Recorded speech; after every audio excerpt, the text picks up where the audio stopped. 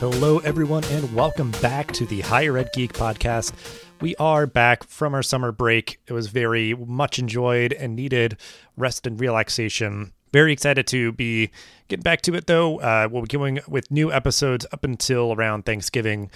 So really excited to have this episode kick us off, having kind of a continued conversation around continuing education, online, adult education, all kind of combined and in one here with Katherine Louthan from Maryville University, big leaders in this space. So really great to hear her experience, storied career there at Maryville, and really just appreciate her jumping in to have this conversation, share all the good work that her and her team are doing there at Maryville. So as we get started with this string of episodes, please do make sure to fill out our listener survey. It is a big help for us as we continue to build out kind of knowledge about who our community is, to help kind of build avenues for partnerships and support to keep the show growing. And without further ado, after this brief message from our sponsor, this is episode number 159 with Katherine Louthan. This episode is brought to you by Kitcaster. Kitcaster books you on top podcasts. How do funded startup founders attract prospects and talent? Podcast interviews. How do entrepreneurs with exits find new deals? Podcast interviews. How do C-suite execs differentiate in crowded markets? Podcast interviews. Kitcaster books you on top podcasts.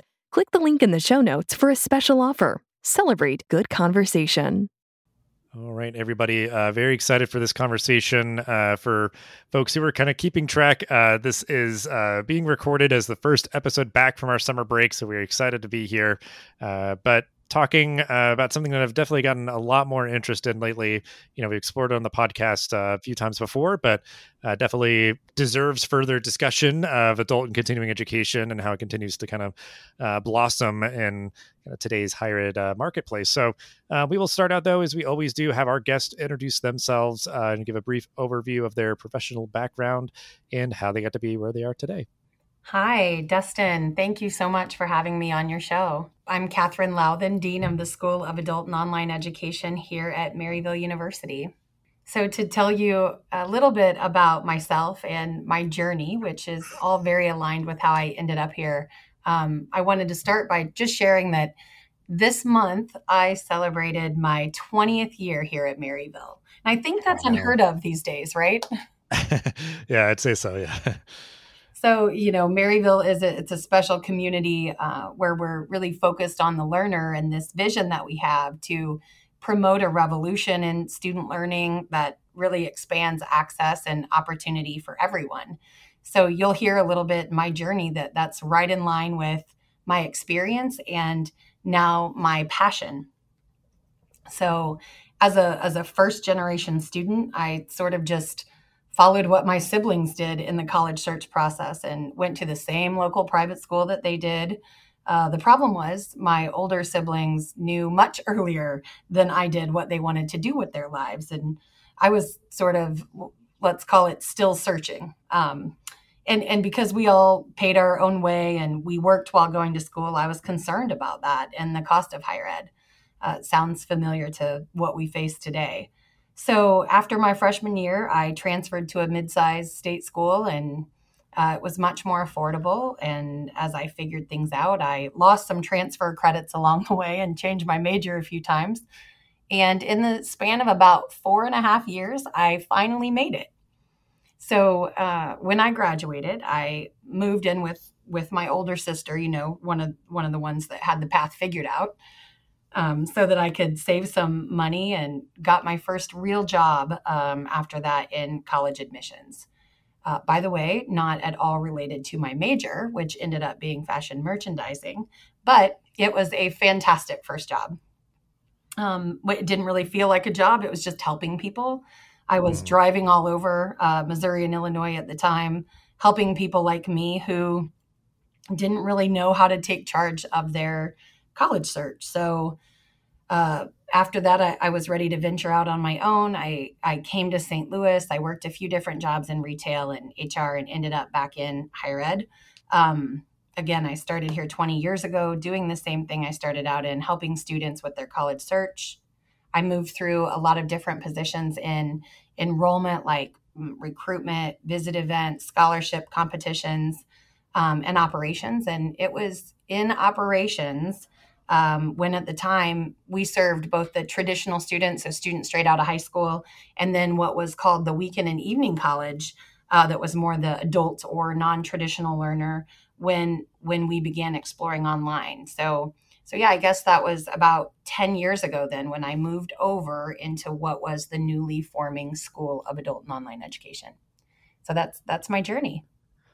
Yeah. Well, and it's just funny that, a lot of your story, I'm sure, kind of aligned with the kind of maturation and evolution of, what is now known as the School of Adult and Online Education at Maryville. And I think, when reached out to be on the show, like I had just generally known about Maryville, which I think speaks to kind of the, reputation of the institution. There's a lot of other institutions that have definitely kind of, been the ones kind of helping to blaze the trail in this space, which is now, I think, just far more ubiquitous, which is a great thing, kind of embodies the, value that any institution, I think, would espouse of supporting lifelong learning and everything. But, I guess if you want to give kind of a snapshot, since you've been there for a lot of the, the change there at the school, just a bit about the School of Adult and Online Ed at Maryville, kind of, what it offers, and I guess just kind of how it operates, so folks have that context before we move on. Sure, absolutely. It has been an evolution, really. So I can tell you a little bit about how we moved into online, and a little too about sort of how we're comprised here. As I mentioned, when I moved over here, we had been successfully serving this adult market since the 80s. I think it was 1981 that the weekend and evening college was established, and we actually had one of the first models for this in the area, where it was like site-based learning, and people were coming to class after work. But as early as like 2008, 2009, we started to sense a shift in that campus-based model. We were watching our competitors, which were at the time primarily for-profit, as they moved into online, offering more flexibility. And we were hearing from our learners who, like us, as their lives got busier and as technology advanced, they were less and less interested in, after a long day, sitting in traffic to go sit in class for 4 more hours. So, we knew we had to make a change. And listening to our audience, we wanted to leap into online, but we wanted to do it strategically because it was a big culture shift for us, and both internally and externally. So we looked at, market demand. We wanted to launch in something that there was high demand for, so our learners would have good outcomes. We wanted to focus on things we were known for, like a signature program where we had brand recognition, strong local and regional reputation, and a network of employers. And so then and now, we're still known for our outstanding health professions programs. So to get at that high quality, we needed proof we could do it well. Like I said, we were convincing sort of the external and internal audiences. And since nursing has that like inherent external validation through the boards of nursing and through licensure, we knew that if we could succeed in online nursing at the grad level, we could take any program online. So that's where we started. We projected a enrollment about 3 years in of like 400 students or so. And we launched the first cohort at the graduate level back in 2012. We actually hit that enrollment in the first fall because we tapped into an unmet need. And as you mentioned, when getting into this, that's what mattered. Nurses wanted to continue their education, but all too often they didn't have access, largely due to their very demanding schedules and the flexibility they needed, or like a physical location, just having a place within driving distance. So today we educate thousands of graduate nursing students. And since then, we've launched 40 additional online programs. After that, after nursing, we knew we had to offer that same approach to our other audiences too. So we sort of went all in with online. We found the right talent. We had a fearless leader in our president to lead us through this culture shift. Dr. Lombardi is a visionary, and he believes wholeheartedly in access and opportunity. And through that vision, he sort of pushes us to focus on the learner and believe in people's potential. And when we went online, we really invested in online. We hired an amazing pioneer in online education. My predecessor and mentor, Dan Veely, he had been doing online since the 90s. So when he came to Maryville, he shared a vision for online, and we put together a talented technical team, which is critical, a dynamic team of learning designers and an in-house production team. And we built a state-of-the-art production studio and continued to function as a service division. We serve our learners, we serve our faculty and our Maryville community. We committed to a set of guiding principles, like student is at the center of everything we do.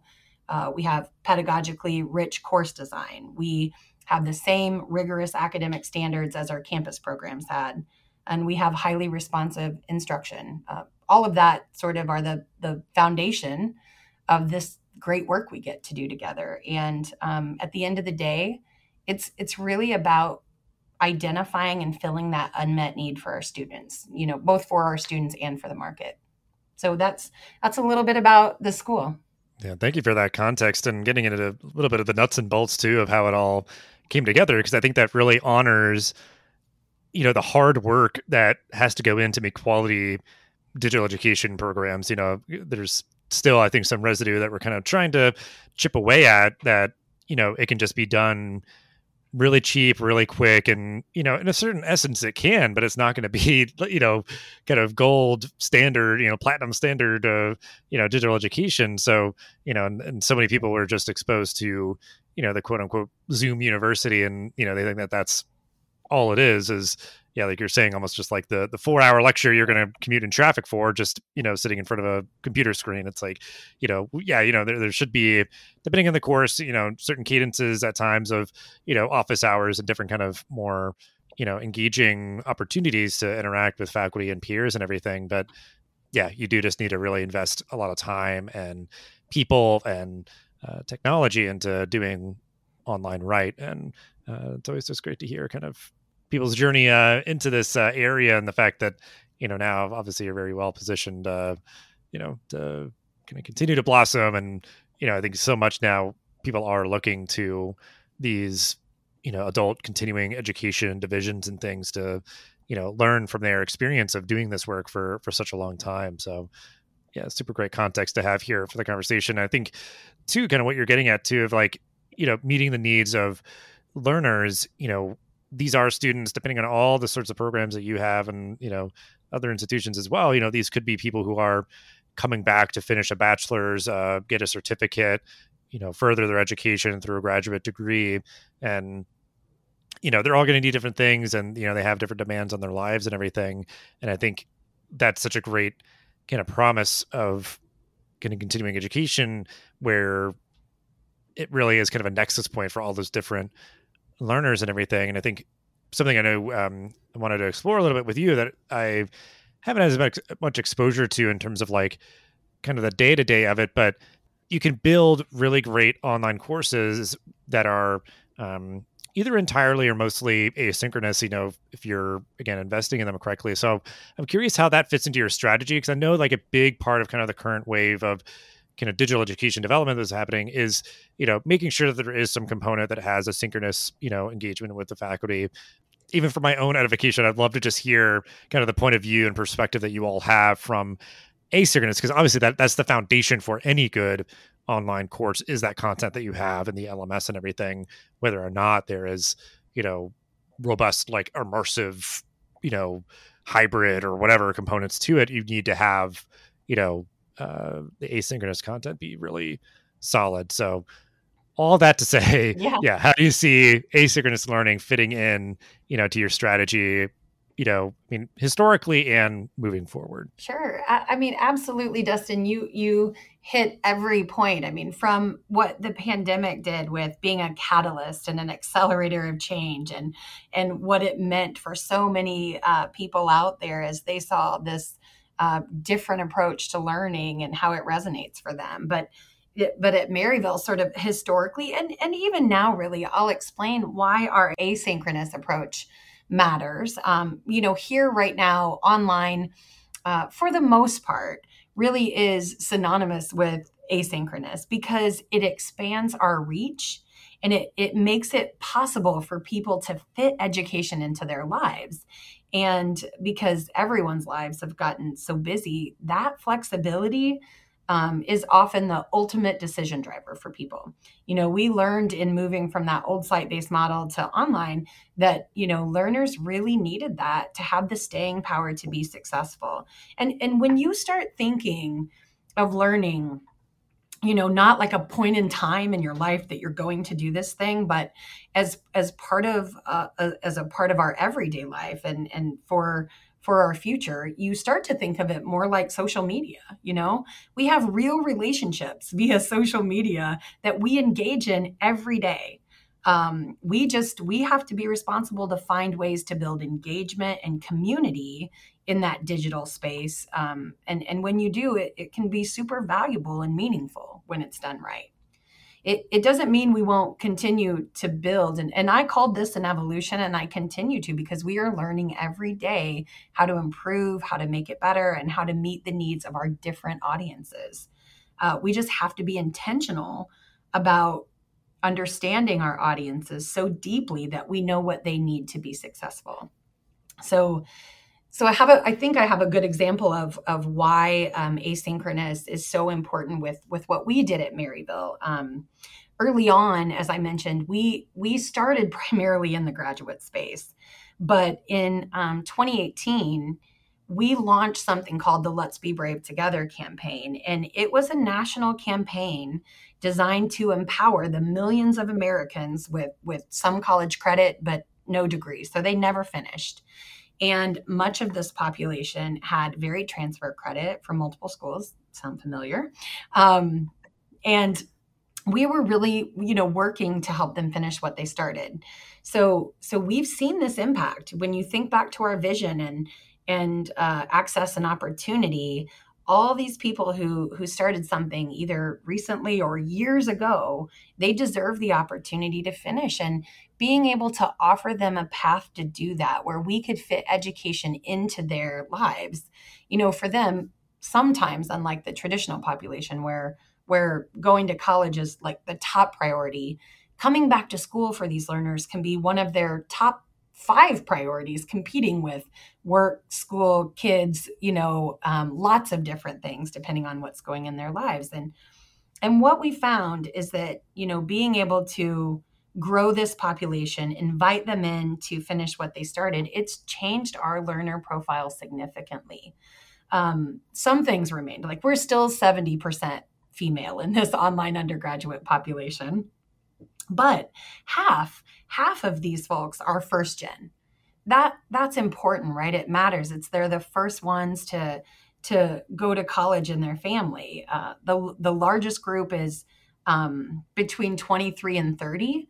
So that's interesting. A lot of times I think people hear adult education or online and they think it might skew their opinion slightly older, but our online learners continue to get younger and they're very, very diverse. So nearly 40% of our online undergraduates are multicultural or non-white. And at some points that's been as high as 50%. 70% or so are outside of Missouri, so not even in our state. And about 65 to 70% of them are working. So you take all these people with all these different backgrounds from all over the country in different time zones, and it showcases the importance of the flexibility that asynchronous can give them. It doesn't mean we won't or complement it with some synchronous options. It just means that we have to maintain that commitment to primarily asynchronous so it can fit into their lives. Right. That's what I think you see, is like the optional live sessions, office hours, or just accessibility, of faculty and everything. But yeah, you're not dinging students if life gets in the way, and I think just in my experience too, and I think this is definitely a lot of the sort of discourse and kind of research out there is that just having to acknowledge and accept it, that is one of the top reasons why students don't persist is just life got in the way. Yep. And yeah, if they sort of hit a roadblock and that stalls them out, then, they might have to take a leave of absence and then they might not come back. And then, they may never finish and those sort of things. So, recognizing that reality and figuring out ways that we can make education more accessible and work better. You know, when I've worked with students, they've always just appreciated so much that sort of acknowledgement and flexibility, whether it's just like individually from a faculty member within a course or just broadly, when they reflect on their experience in the program as a whole. So that's definitely a big thing. And I mean, that's going to be, part of the equation here of really providing kind of, these opportunities for lifelong learning moving forward and, whatever it is that people are pursuing. And, it being kind of, again, kind of the broad spectrum of students that you're serving and the ways that you're serving them. A big focus, that's been on my mind, because I think I've seen them kind of really kind of solidify their position as part of kind of the portfolio of any school and, their online strategy and everything is certificates and kind of shorter program options, short courses, whatever they might be. So how, what has been your experience leveraging certificates and shorter program options for students at Maryville? Sure. You are seeing this pop up all over. And back to that evolution discussion, I think we are consistently trying to find ways to better serve our learners. We are early into certificates. So schools are taking different approaches. Companies are taking different approaches. And so, we're stepping into this as we work to design new pathways for learners to really gain skills. So at Maryville, some of this is happening like in the realm of courses, like I'll talk about today. And then some of it's a newer approach. And it may show up as workforce development. And I'll leave a teaser for people who are interested, if they want to learn more about Maryville Works, which is an arm of the university that helps businesses solve problems and find solutions to address the skills gap. That's sort of an evolving division at Maryville now, with some new leadership doing some exciting things. And I think as our audiences converge and many of our learners work, that'll be a really relevant way to continue this lifelong learning journey. So again, that's Maryville Works. But back to my world and what we're doing with certs. This is, that audience I'm talking about who again needs flexibility and options either to sort of finish what they started, but many of them are looking simply to upskill or reskill. And so when we decided to move into certs, it was a combination of what we were hearing from our students and what we heard from employers on this whole skills matching conversation. And we know, it's our responsibility to empower learners with what they need to be successful. So we've been, as an example, we leveraged Monster's Future of Work reports in 21 and 22, and we pulled our own online learners and pending graduates regarding upskilling. So upskilling as like gaining new skills that help people advance or remain competitive in their current roles, or reskilling, like when employees adapt their current capabilities and take on like new roles or new functions. And from that, Future of Work report, we knew that 58% of recruiters anticipate that finding candidates with the right skills will be their top challenge over the next 3 years. And then our own learners responded that like 74 or something percent of them responded that they believe even in their current or desired industry that they'll have to gain new skills in addition to their degree in order to advance. So I think 6 out of 10 responded that they've either changed jobs or considering changing jobs that they know will require additional education and skills. And we're compelled then to try new approaches. And that's what we've been doing. We've stepped into this cert space really last year. And, as a student example, I'll never forget sitting with he was a firefighter, but he was just starting a cybersecurity program with us. And he was employed and just getting started into this new area. And he had lots of credits to complete. And he said, I just want to get going in the program and I want to know enough to get started. And that's what really inspired us, to start thinking differently about this idea of a credential being the cert that can be earned along the way. And maybe most importantly, Dustin, like earned regardless of whether or not the student ever finishes the degree. So unlike sort of the older school stuff or some that many of us still have, like minors and tracks and concentrations, we thought about a menu of sort of clustered learning in emerging areas that we believe will be the most applicable as students try to reskill and upskill in these emerging areas related to the future of work. So it feels like forever ago now, but it was just last fall that we launched 5 undergraduate certificate options in artificial intelligence, cybersecurity, data science, software dev, and UX, UI, so user experience, user interface. And then this fall, we're rolling out a new one in blockchain. So some of these have been around long enough, they're full programs, but some are newer areas that aren't going to be a full program, but are really interesting differentiators for our learners to take out there in the market. So, I guess for undergrad, it's sort of what I mentioned, that milestone achievement, a standalone credential. And for graduate, we have a couple of post-baccalaureate certs that in big data and machine learning that can be earned. They're almost half a graduate program, I guess.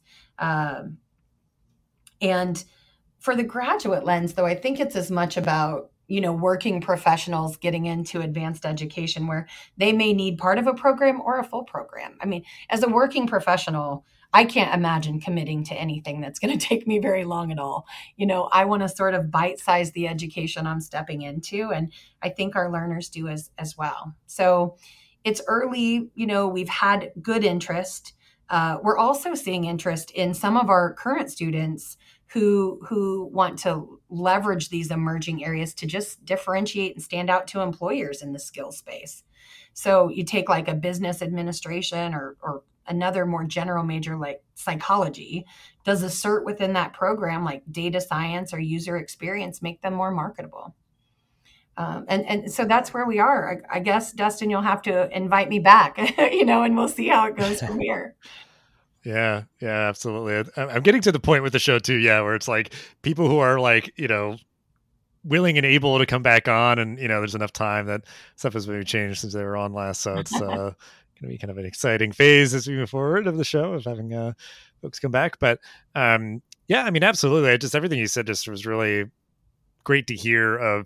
One, like kind of taking cues from what's happening in the world and listening, surveying your learners as well. And then, just having those milestones for students to achieve, I think is so valuable. And I was even going to kind of ask about kind of like, well, do you see people taking it to kind of differentiate, a different major? And glad to hear that is the case as well. But that's because I think there's like so much of like, to me, with stuff that's happening, that's like the anecdote of like the best time to plant a tree was like, however many years ago, the next best time is now. So it's this idea of like, sure, like, certificates and stuff have been around for a while, but if you haven't gotten into it yet, like start now, and not how you're kind of doing it, and all those sort of different ways, and looking towards the future as well of what, other things you'd want to incorporate. And I just think they're so important as part of kind of the digital strategy for any school or any institution where,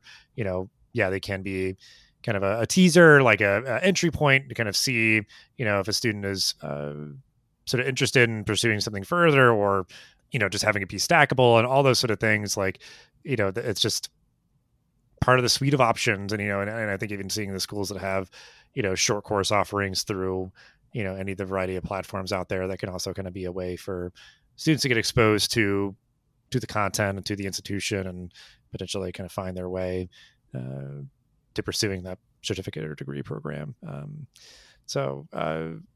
With everything that we've covered, it's so much that's been happening over the past several years. It's led us to now, but, you recognize obviously like certificates as a recent addition to your strategy.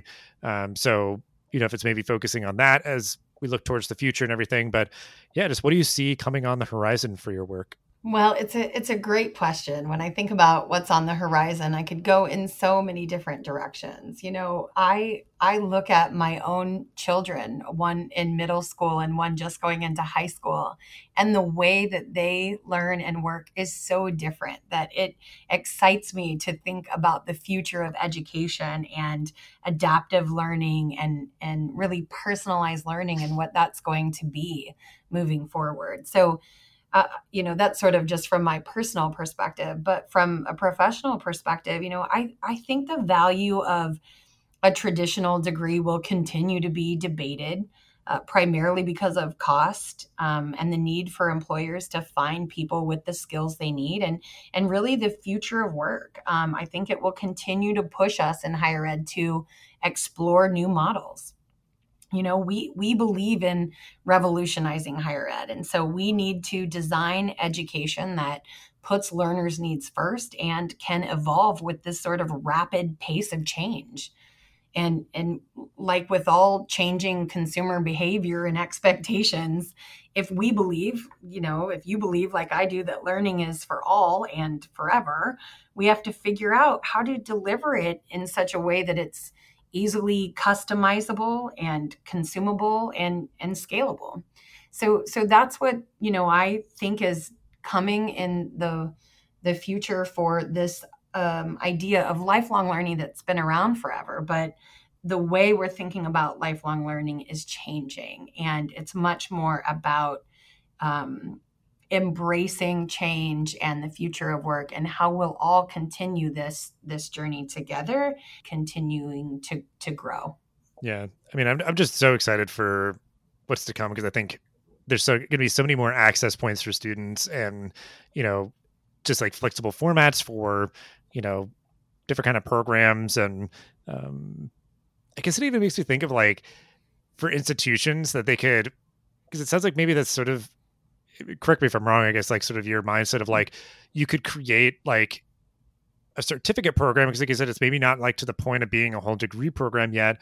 And you can see if there's just sort of an appetite for it, or, you know, yeah, I don't know, like almost like testing it out on the institution side as much as like for the student side of not being like, well, we can't offer any courses or, you know, on this subject because we can't make a whole degree program out of it because we just don't really have the like, you know, structure to, uh, you know, do something shorter.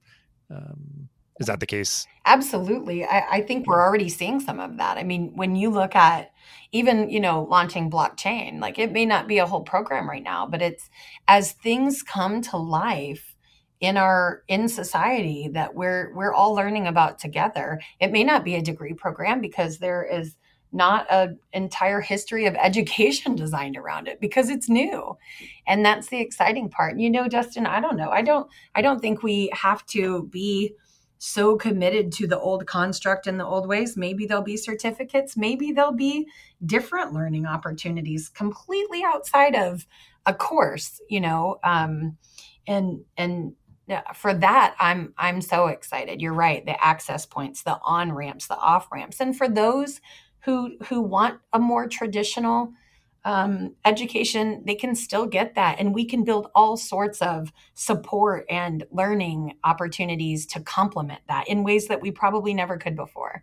Right. Totally. Well, you know, we'll have ways to connect with you and Maryville and stuff that you've mentioned so far in the show notes. But we always like to ask, you know, if there's stuff with everything that we've talked about that's been informing your perspective or you've just been enjoying checking out, it's kind of grabbing your attention. Yeah, just any resources, you know, books, articles, podcasts, you know, professional organization, anything that you feel like would be kind of useful and relevant to this conversation that we can also include in the show notes. Sure. A few things come to mind, like on leadership. I think I love Brene Brown. I just started her new Atlas of the Heart, and I think that she, speaks about trust, which I think is so important when you're in a time of change, and our leadership teams come together to stay focused on the vision here and focused on the learner. So for leadership, I really like Brene Brown. Right now I'm reading, or let's be honest, I'm listening to The AI First Company. It's a book by Ash Fontana.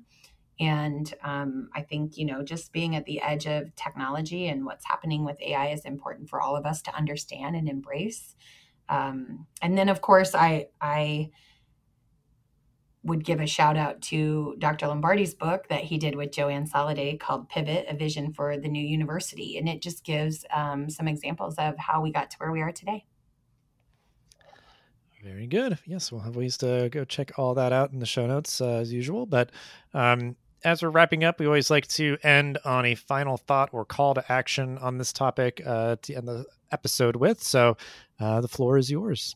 To end on, as a final thought, I would just say, in a time when the pace of change and technological innovation can feel overwhelming or scary for some, we believe that education can be a source of hope and change for a better future. So at Maryville, we believe that through education, you can change the world. And there are so many new things to learn and ways to work that learning into your life now that for anyone at any age, it is never too late. Perfect. Love it.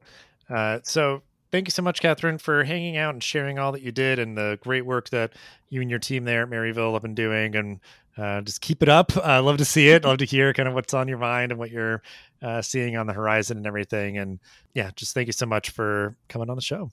Thank you, Dustin. Thanks for having me. Thanks for listening to this episode of the podcast. Make sure to rate, review, and subscribe so you never miss an episode. Thanks again for listening, and we'll see you in the next episode of the Higher Ed Geek podcast.